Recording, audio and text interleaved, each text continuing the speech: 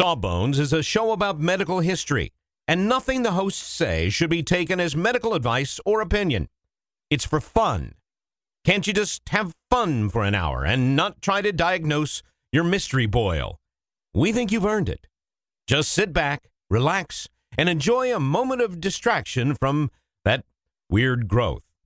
You're worth it. All right. Song is about some books. 1, 2, 1, 2, 3, 4.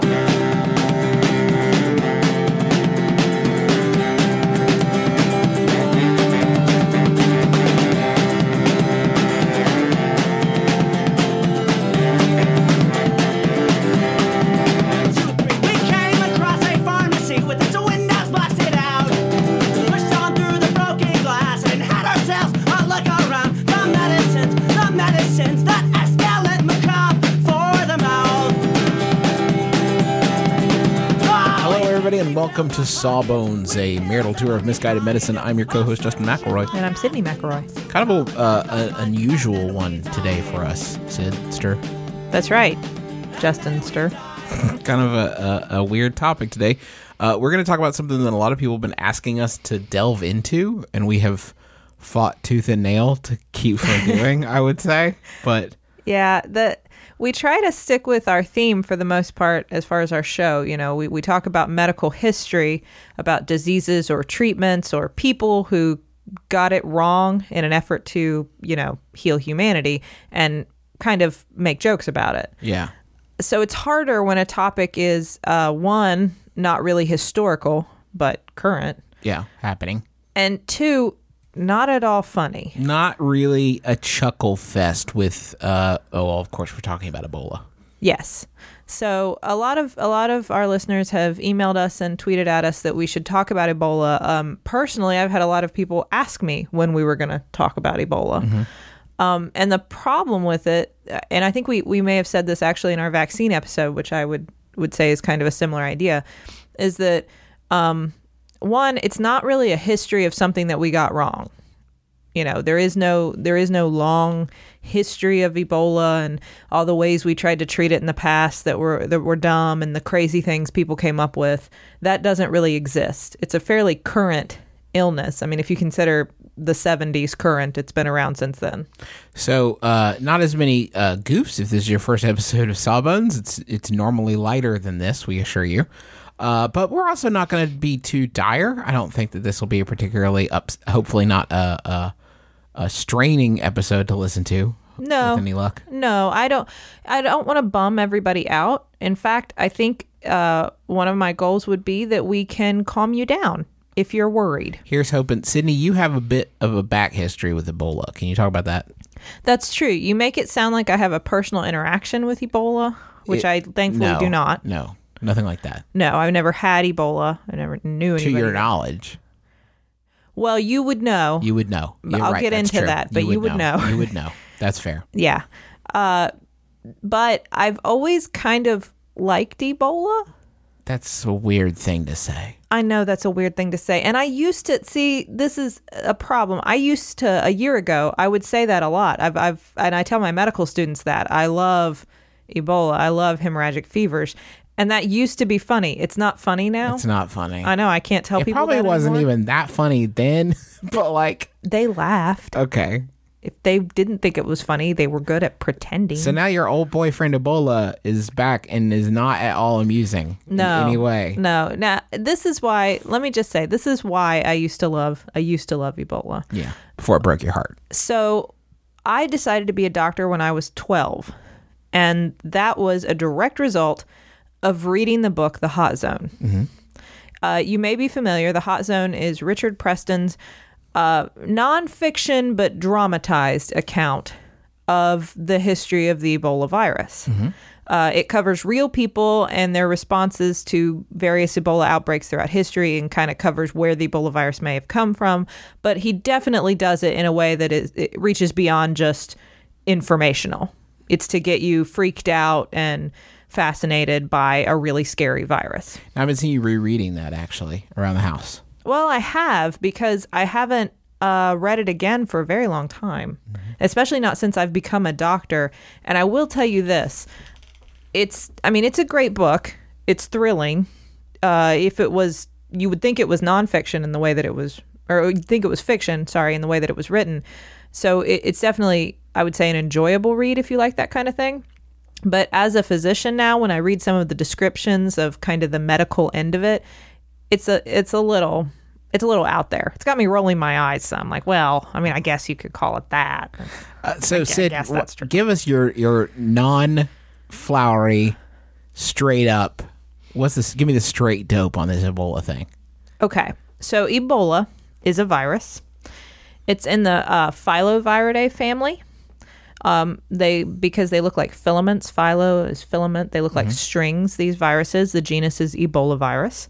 There's one other virus related to it you may have heard of called Marburg, named for Marburg, Germany, where it was isolated. And Ebola itself, there are 5 different strains of.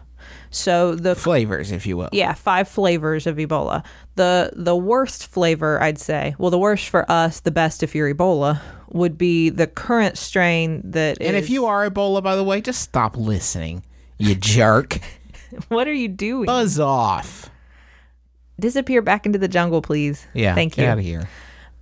So the current outbreak in West Africa is due to the Zaire strain of Ebola, named for formerly the country of Zaire, now the Democratic Republic of Congo. Right.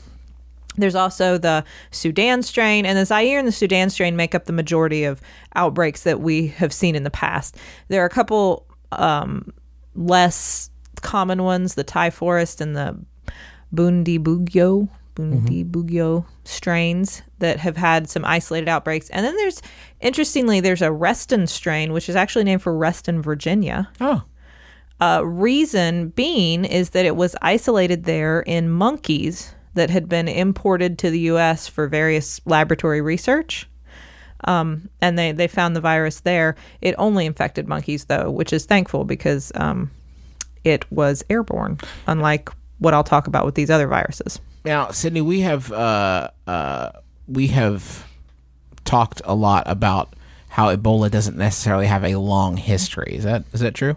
That's absolutely true. So when we go back to the first outbreak of Ebola, the first cases that we're aware of, we're going back to 1976.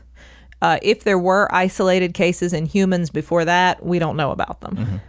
So in 76, it's kind of interesting. At the same time, well, not the exact same time, but in that same year, I should say, we have 2 outbreaks of 2 different strains of Ebola. The first one occurred in the Sudan. And it spread so quickly that we barely had time to even kind of research it or trace it or try to figure out what was going on before it burned itself out. This was followed by one a few months later in Zaire. And this one, then Zaire. And this one we were actually able to send researchers, several different countries, and kind of try to figure out what this virus might be, what might be causing it, and what we could do about it. The Sudan strain killed about half of the people who got it, and the Zaire strain during that outbreak killed almost 90% of the people who got it. So as far as what we know, a lot of the epidemiological work, it gets sketchy because we're dealing with some very rural areas in Africa where people don't necessarily have addresses where you can trace them to. You don't always know where they work or what they've been doing or who people are. It was difficult to track people down. But as far as we can tell, the initial outbreak started in Sudan after a cotton factory worker became ill and went to a hospital. And this is a common theme you'll see in these outbreaks. So how he got ill, we don't know. There was a theory that there were a lot of bats who had kind of nested in this factory where he worked. Could it have come from a bat? We don't really know. The point is he got to a hospital and it probably spread from the hospital. Right. Through healthcare workers and through the use of probably not clean needles or other contaminated hospital equipment. That's our theory. We have a little more grounding for the following outbreak that happened in Zaire. So a teacher who worked in Zaire was touring the northern part of the country, which is actually along the border of Sudan. So did this start in Sudan and then mutate and spread to Zaire? That's very possible. We don't know. They return back to a village called Yambuku, and it was at this time that the teacher started becoming ill. Again, where did it come from? We're not completely sure. There was a report that the teacher had bought some antelope meat from a roadside stand. It's always the most delicious meats, too, that have been ruled out for me by Ebola. You know what a fan Justin is of antelope. Ugh, can't get enough of that stuff. Fry it, bake it. Which way is it good? I actually don't know. Which, to be fair, it probably didn't come from the antelope meat, but one of the teacher's friends did buy some monkey meat from that same stand. Again. And that's a common theme. Bush meat or the meat of wild animals that is, first of all, the animals are killed, so you come in contact with their flesh and their blood. And then secondly, eating that meat may be a source of the virus, possibly. So this teacher went to the local hospital thinking that he had malaria, which was a fair bet. That's usually you got a fever, you got a headache, you start to feel lousy. In many parts of Africa, you probably do have malaria. Right. That's a fair guess. So he went to the local hospital, symptoms of malaria. They gave him an injection, thinking that he did in fact have malaria. And unfortunately, that was not what was wrong.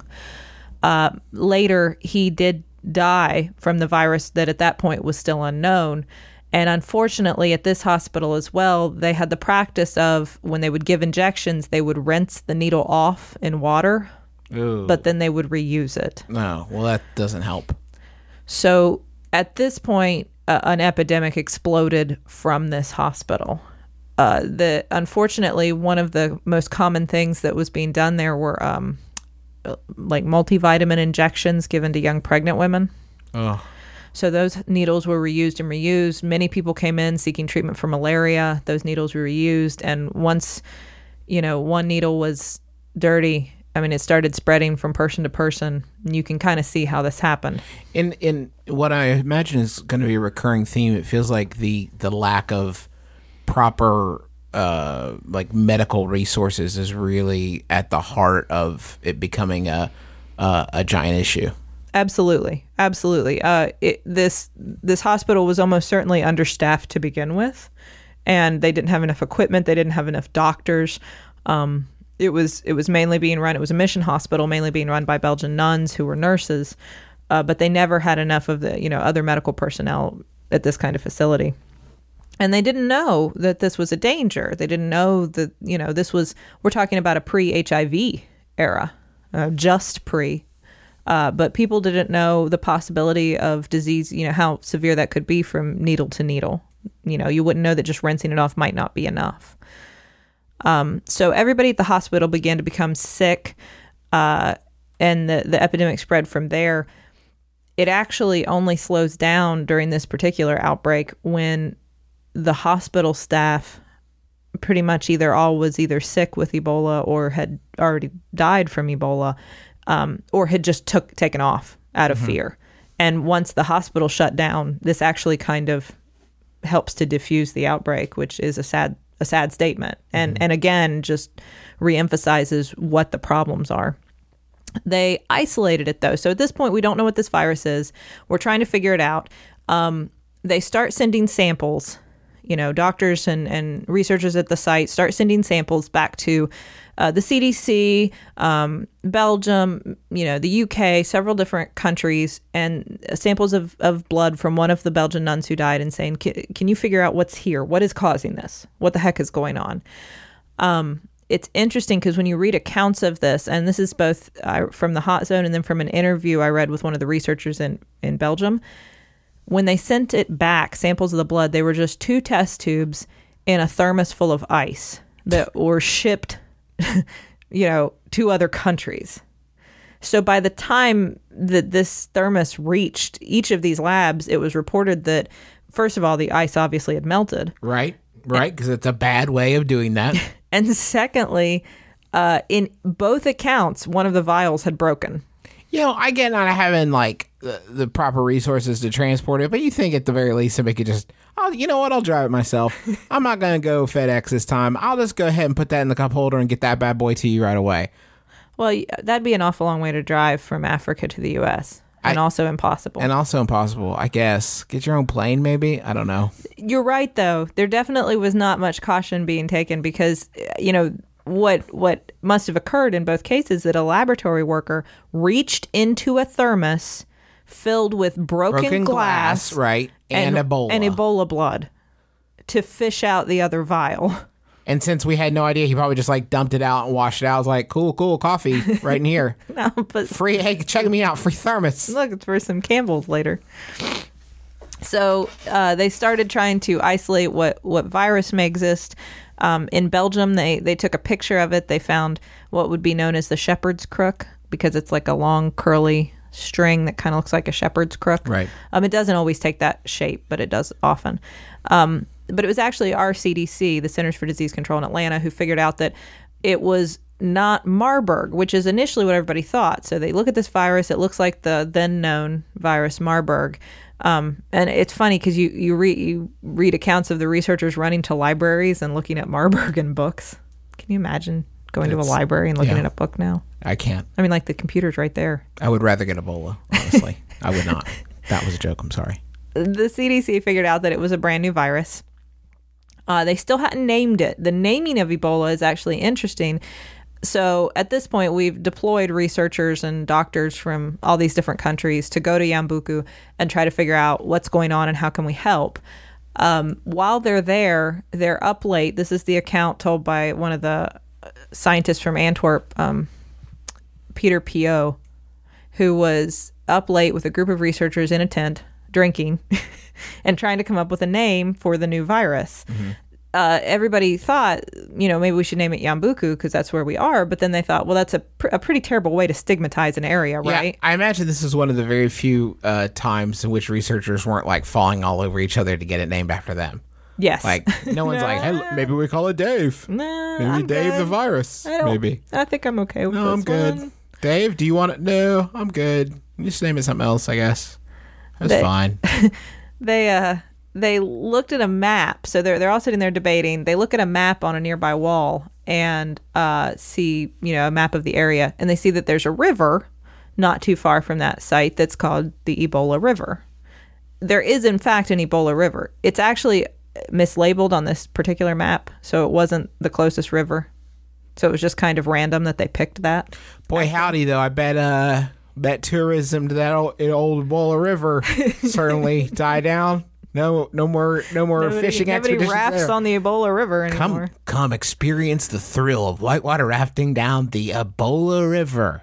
This is actually really interesting if you ever if you like this kind of thing.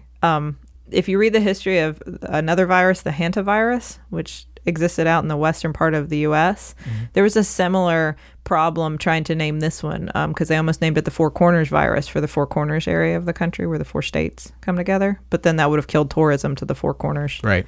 So there you go. There it is. If you like that kind of history. If you like that trivia. There's a whole story there. Yeah. At least half of this podcast loves stuff like that. Though at least half of our listeners must. Here's hoping. So all told, from this outbreak, we figured out the Ebola virus. We figured out the Zaire strain. They eventually were able to, kind of differentiate between that and the Sudan strain. About 600 people between the Sudan and the then Zaire got Ebola, all told. And then it kind of vanished.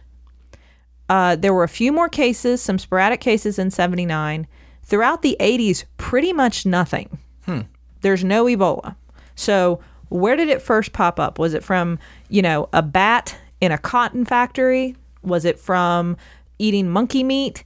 Who knows? Where did it come from? It was living in the jungle. It burst out, unfortunately killed many people very quickly, and then vanished. Until 1989.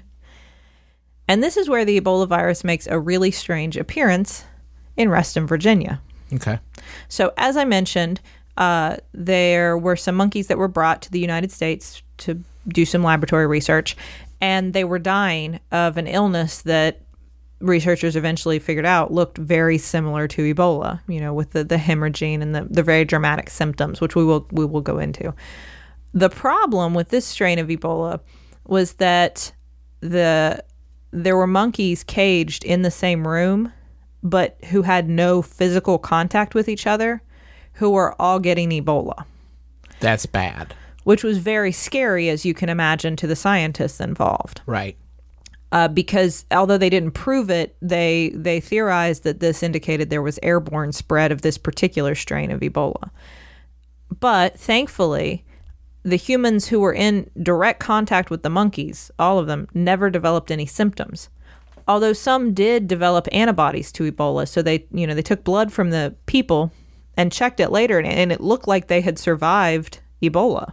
They had developed, little antibodies, which our So body... what would have happened there? Is it just harder for that particular strain to make the jump from monkeys to humans? Or? Exactly. For some reason, this particular strain is just not very adept at infecting humans. It's good at infecting monkeys, and certainly it got into the human bloodstream, but as far as actually causing disease, making people sick, it didn't do that, which, again, is a great relief since it may well have been airborne. Right. Throughout the 90s and then going into the 2000s, again, we saw little outbreaks here and there in different parts of Africa, again in the Sudan and the DRC, and then in Uganda and Gabon. And then we discovered the other strains. But up until currently, the single largest outbreak of Ebola virus anywhere had been about 400 cases. So how did Ebola get its start with us, Sydney? Well, Justin, I need to keep talking about this very important topic, but before I do that, I'm going to have to insist you go visit our billing department. All right, fair enough. Let's go. The medicines that escalate macabre for the mouth.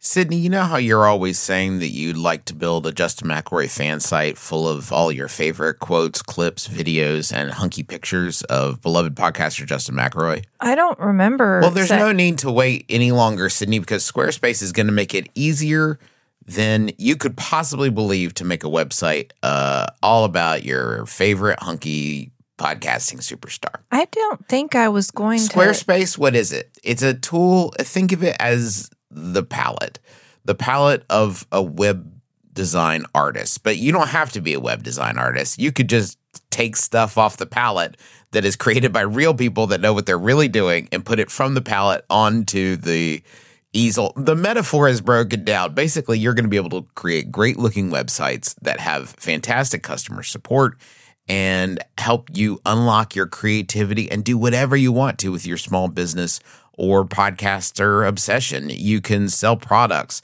You can post your videos. You can share your stories about how Justin has shaped your life and is also a fantastic father. Folks, you got to stop waiting to make your Justin McElroy fan site. Go to squarespace.com/sawbones for a free trial. And when you're ready to launch your Justin McElroy fan site, use offer code Sawbones to save 10% off your first purchase of a website or domain. We have just started rehearsing for the summer theater. That's right. Summer starts in March around these parts, and that means we don't have much time at all in the evenings to make dinner.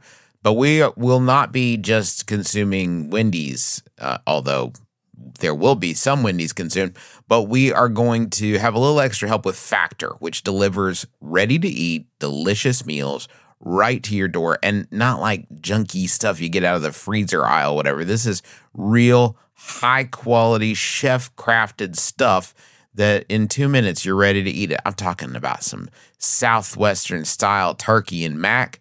I think this week I'm going to be enjoying a shredded chicken taco bowl is part of my plan. But they got like fancy stuff. Listen to this. Where are you going to get this? Truffle butter filet mignon. I mean, seriously? From a box? Pre-prepared? All I got is 2 minutes? I'm eating filet mignon? That sounds delicious. Yeah, it sounds delicious. And you can give these a try. And it's not just these meals. We're talking pancakes, smoothies. They got some great wellness shots that are surprisingly delicious. And the meals you just eat and eat. There's no prepping, cooking, or cleanup. Get as much as you need by choosing your meals every week. You're going to get exactly what you want. No surprises here.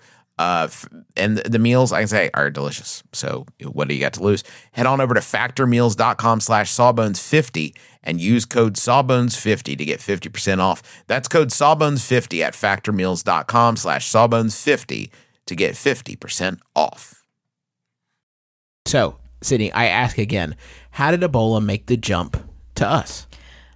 Again, it's really interesting. And if you like this kind of thing, although the hot zone is a dramatized version of events, Richard Preston paints a really interesting picture of being able to trace the Ebola virus back to a cave, a theoretical, an actual cave that he theorizes may be the origin, and that there are bats that live there. And did the first person who get it go hiking on this mountain and stay in this cave and maybe got bat guano in a cut, and that's where it came from.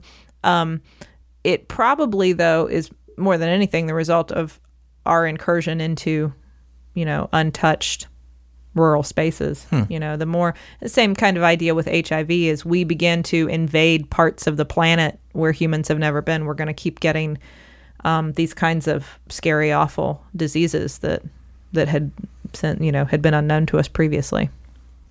So what are the symptoms? I know this. Go for it. I think the media has prepared me well for this. Probably. I know that you're going to get symptoms that are sort of like the flu. Like yes. Fever, chills, body aches, stomach pains. Quick sidebar, by the way, get your flu shot. Kills a lot more people in the U.S. than Ebola has, for sure. Absolutely. Go get your flu shot. Anyway, flu-like symptoms, and there's fevers, I know that. And then when it gets really bad, though, there's weird bleeding. Like you bleed from your eyes and your bottom and even maybe your pores, right? That's a really good, that's a good description of the symptoms. And I think it's because of the bleeding that comes that it gets so publicized. I know when I was 12 and I read The Hot Zone, I was horrified and fascinated by the descriptions, and the descriptions in the book I'd say are overly dramatic of what can happen to the human body from this virus. And I think that's also why it's so highly publicized in the media, because they say things like your organs liquefy, which is not medically, I probably would never use that terminology, but people hear that and it's kind of like a car crash. You can't look away. You hear that and you want to hear more, even though it's horrifying to you. And I think that's why Ebola gets so publicized, even though, like Justin said, we're coming on flu season now, and the flu is certainly going to kill many more Americans this season than Ebola is. Mm-hmm. But ultimately, this can lead to multiple organ systems shutting down. So you can start hemorrhaging in your internal organs. You can actually clot off some of your internal organs, and you can lead to kidney failure, liver failure. You need respiratory support, maybe with like a ventilator by being intubated. And you need constant lab monitoring, lots of fluid replacement. You'll dehydrate. So as you can see, not only is this a very severe, deadly virus, but in order to care for a person who has it, it requires a lot of equipment and a lot of intensive monitoring. What about people catching it? Like once you get it, how easy is it to spread to people? I know the media certainly made it seem like, it's waiting on every flat surface. It's not. It's not very contagious, thank goodness. It is spread by direct contact with a symptomatic person or their bodily fluids.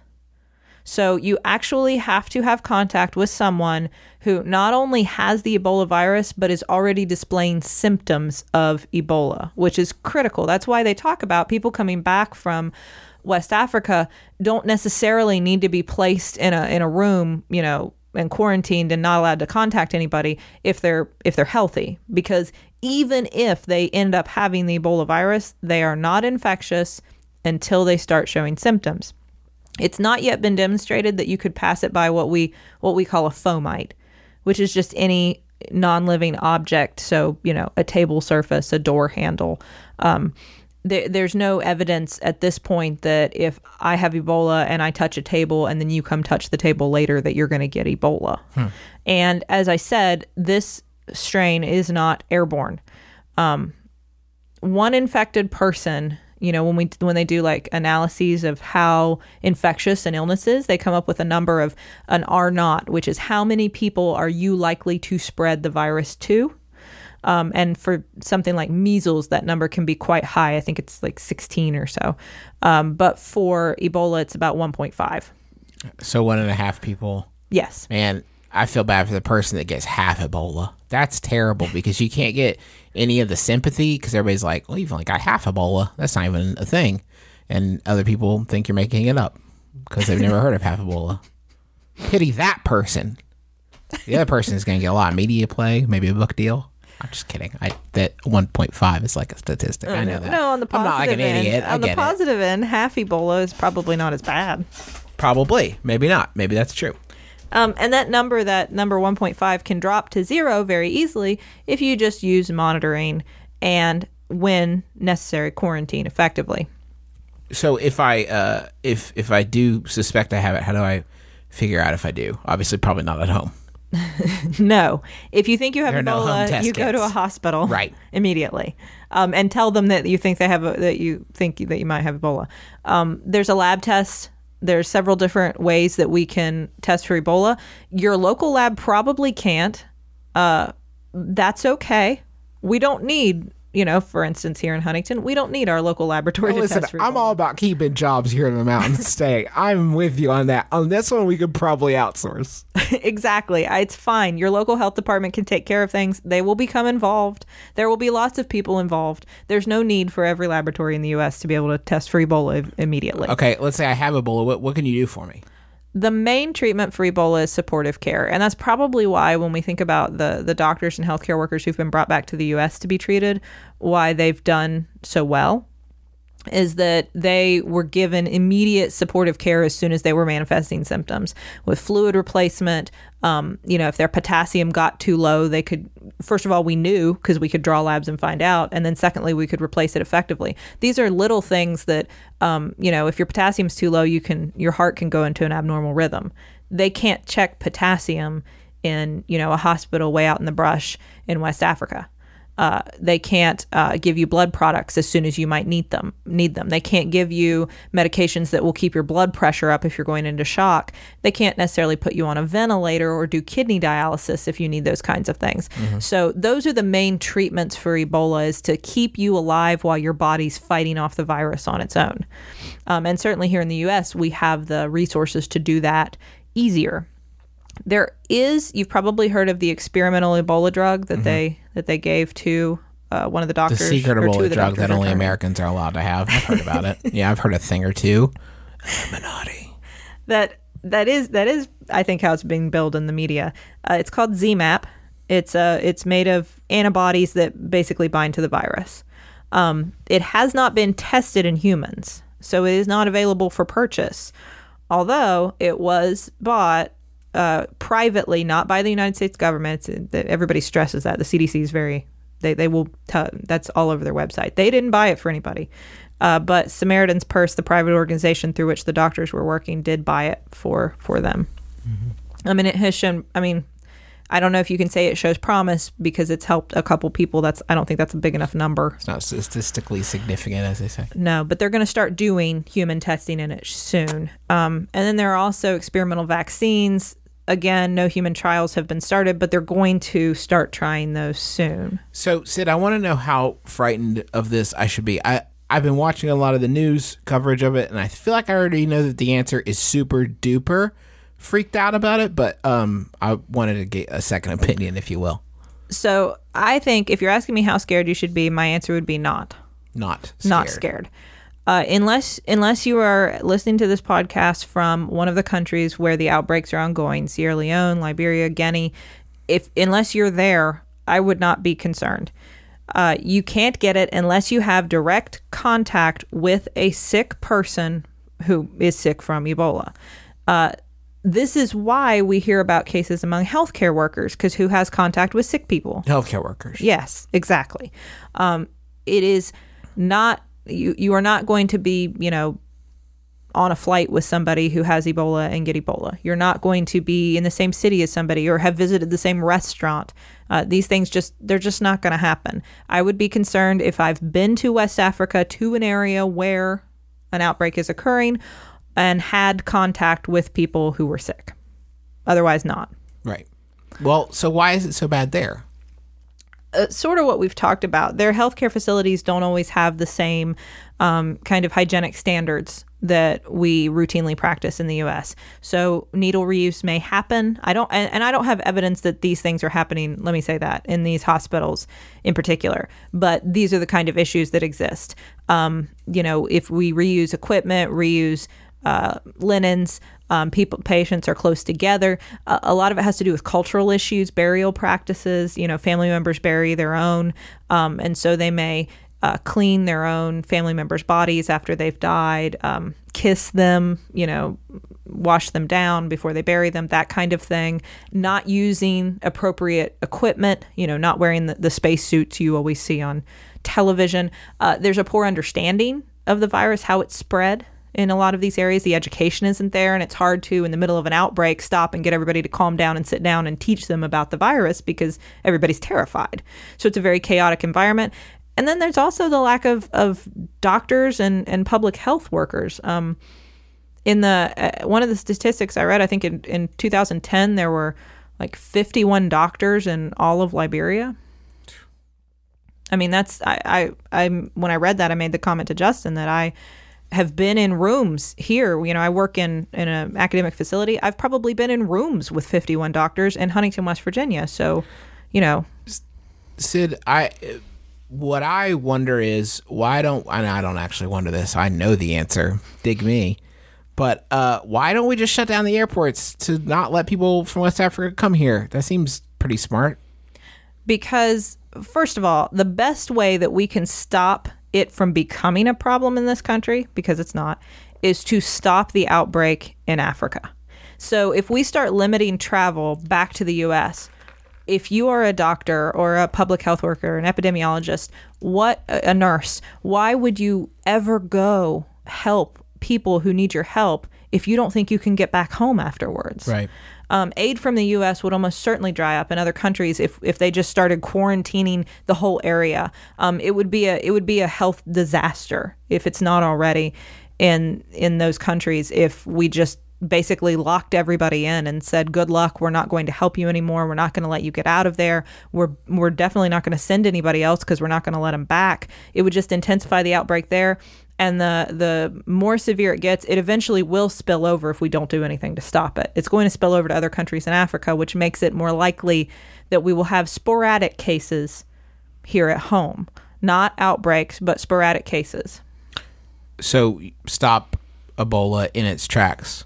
Right. If you want to find a way to help, keep you or someone from getting Ebola, the best thing we could do is worry about the people who live in West Africa who are actually getting Ebola and do something to stop the outbreak there. I mean, would you go help if you thought you weren't allowed to come home afterwards? I wouldn't go help in a bajillion years. I am a coward. But I get your point. By the way, those people who are coming back and maybe are infected with Ebola, I've seen them get a lot of crummy treatment in the media.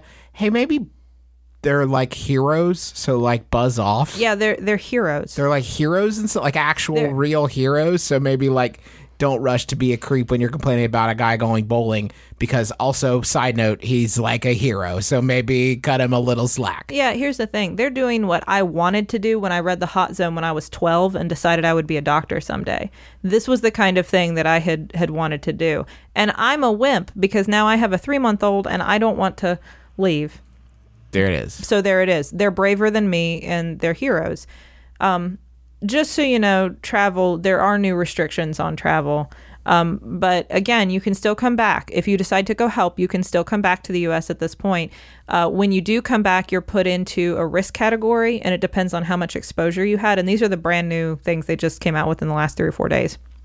And then you're monitored depending on your risk level, whether you're high, some, low, or no risk.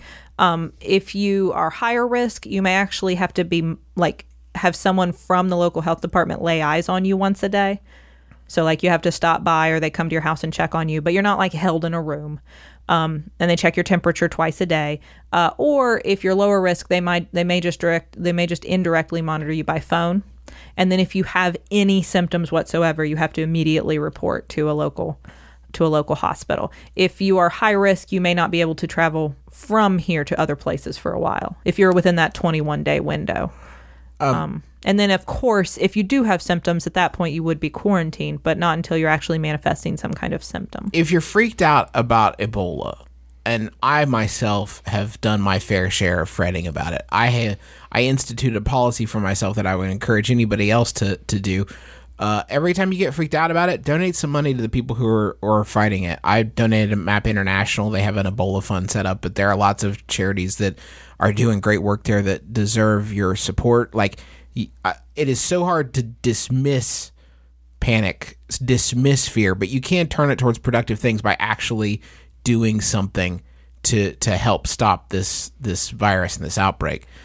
So put that energy towards good use. Absolutely. The best way to prevent people here from getting Ebola, if that's your concern, if your concern is yourself or your family or your loved ones or your friends, the best way to prevent that eventuality is to help stop the epidemic in West Africa. Because, again, up until now, the largest case number had been about 400, and this is, I believe, over 5,000 the last I checked, and those numbers may be wrong. It's really hard, like I said, it's a chaotic environment. It's really hard to count people. So thank you so much for listening to this episode. I hopefully you understand Ebola a little bit better. I know I do. We have a lot of other episodes about medical history, everything from insomnia to spontaneous combustion, warts, to hiccups, to bloodletting, and they're all there for you on iTunes. You can go download them there. Maybe leave us a rating, a review, or subscribe if you haven't done that already. And thank you to folks tweeting about the show. Thank you to the Maximum. We're at Sawbones on Twitter, by the way. Thanks to the Maximum Fun Network for having us on. They've got a ton of great podcasts like Joe and Jesse Go Stop Podcasting Yourself, Lady to Lady, Baby Geniuses, the Flop House, My Brother and Me. Thank you, dear. So many others. So go check those. Totally out. Thank you to the taxpayers for letting us use their music for our intro and outro. It's a song called Medicines. Go buy it. And thanks to you for listening. We'll be with you next Tuesday. Until then, my name is Justin McElroy. My name is Sydney McElroy. And as always, don't drill a hole in your head.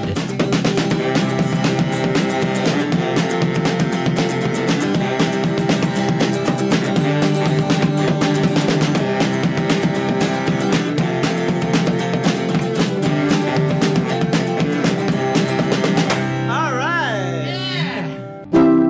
MaximumFun.org. Comedy and culture. Artist owned. Listener supported.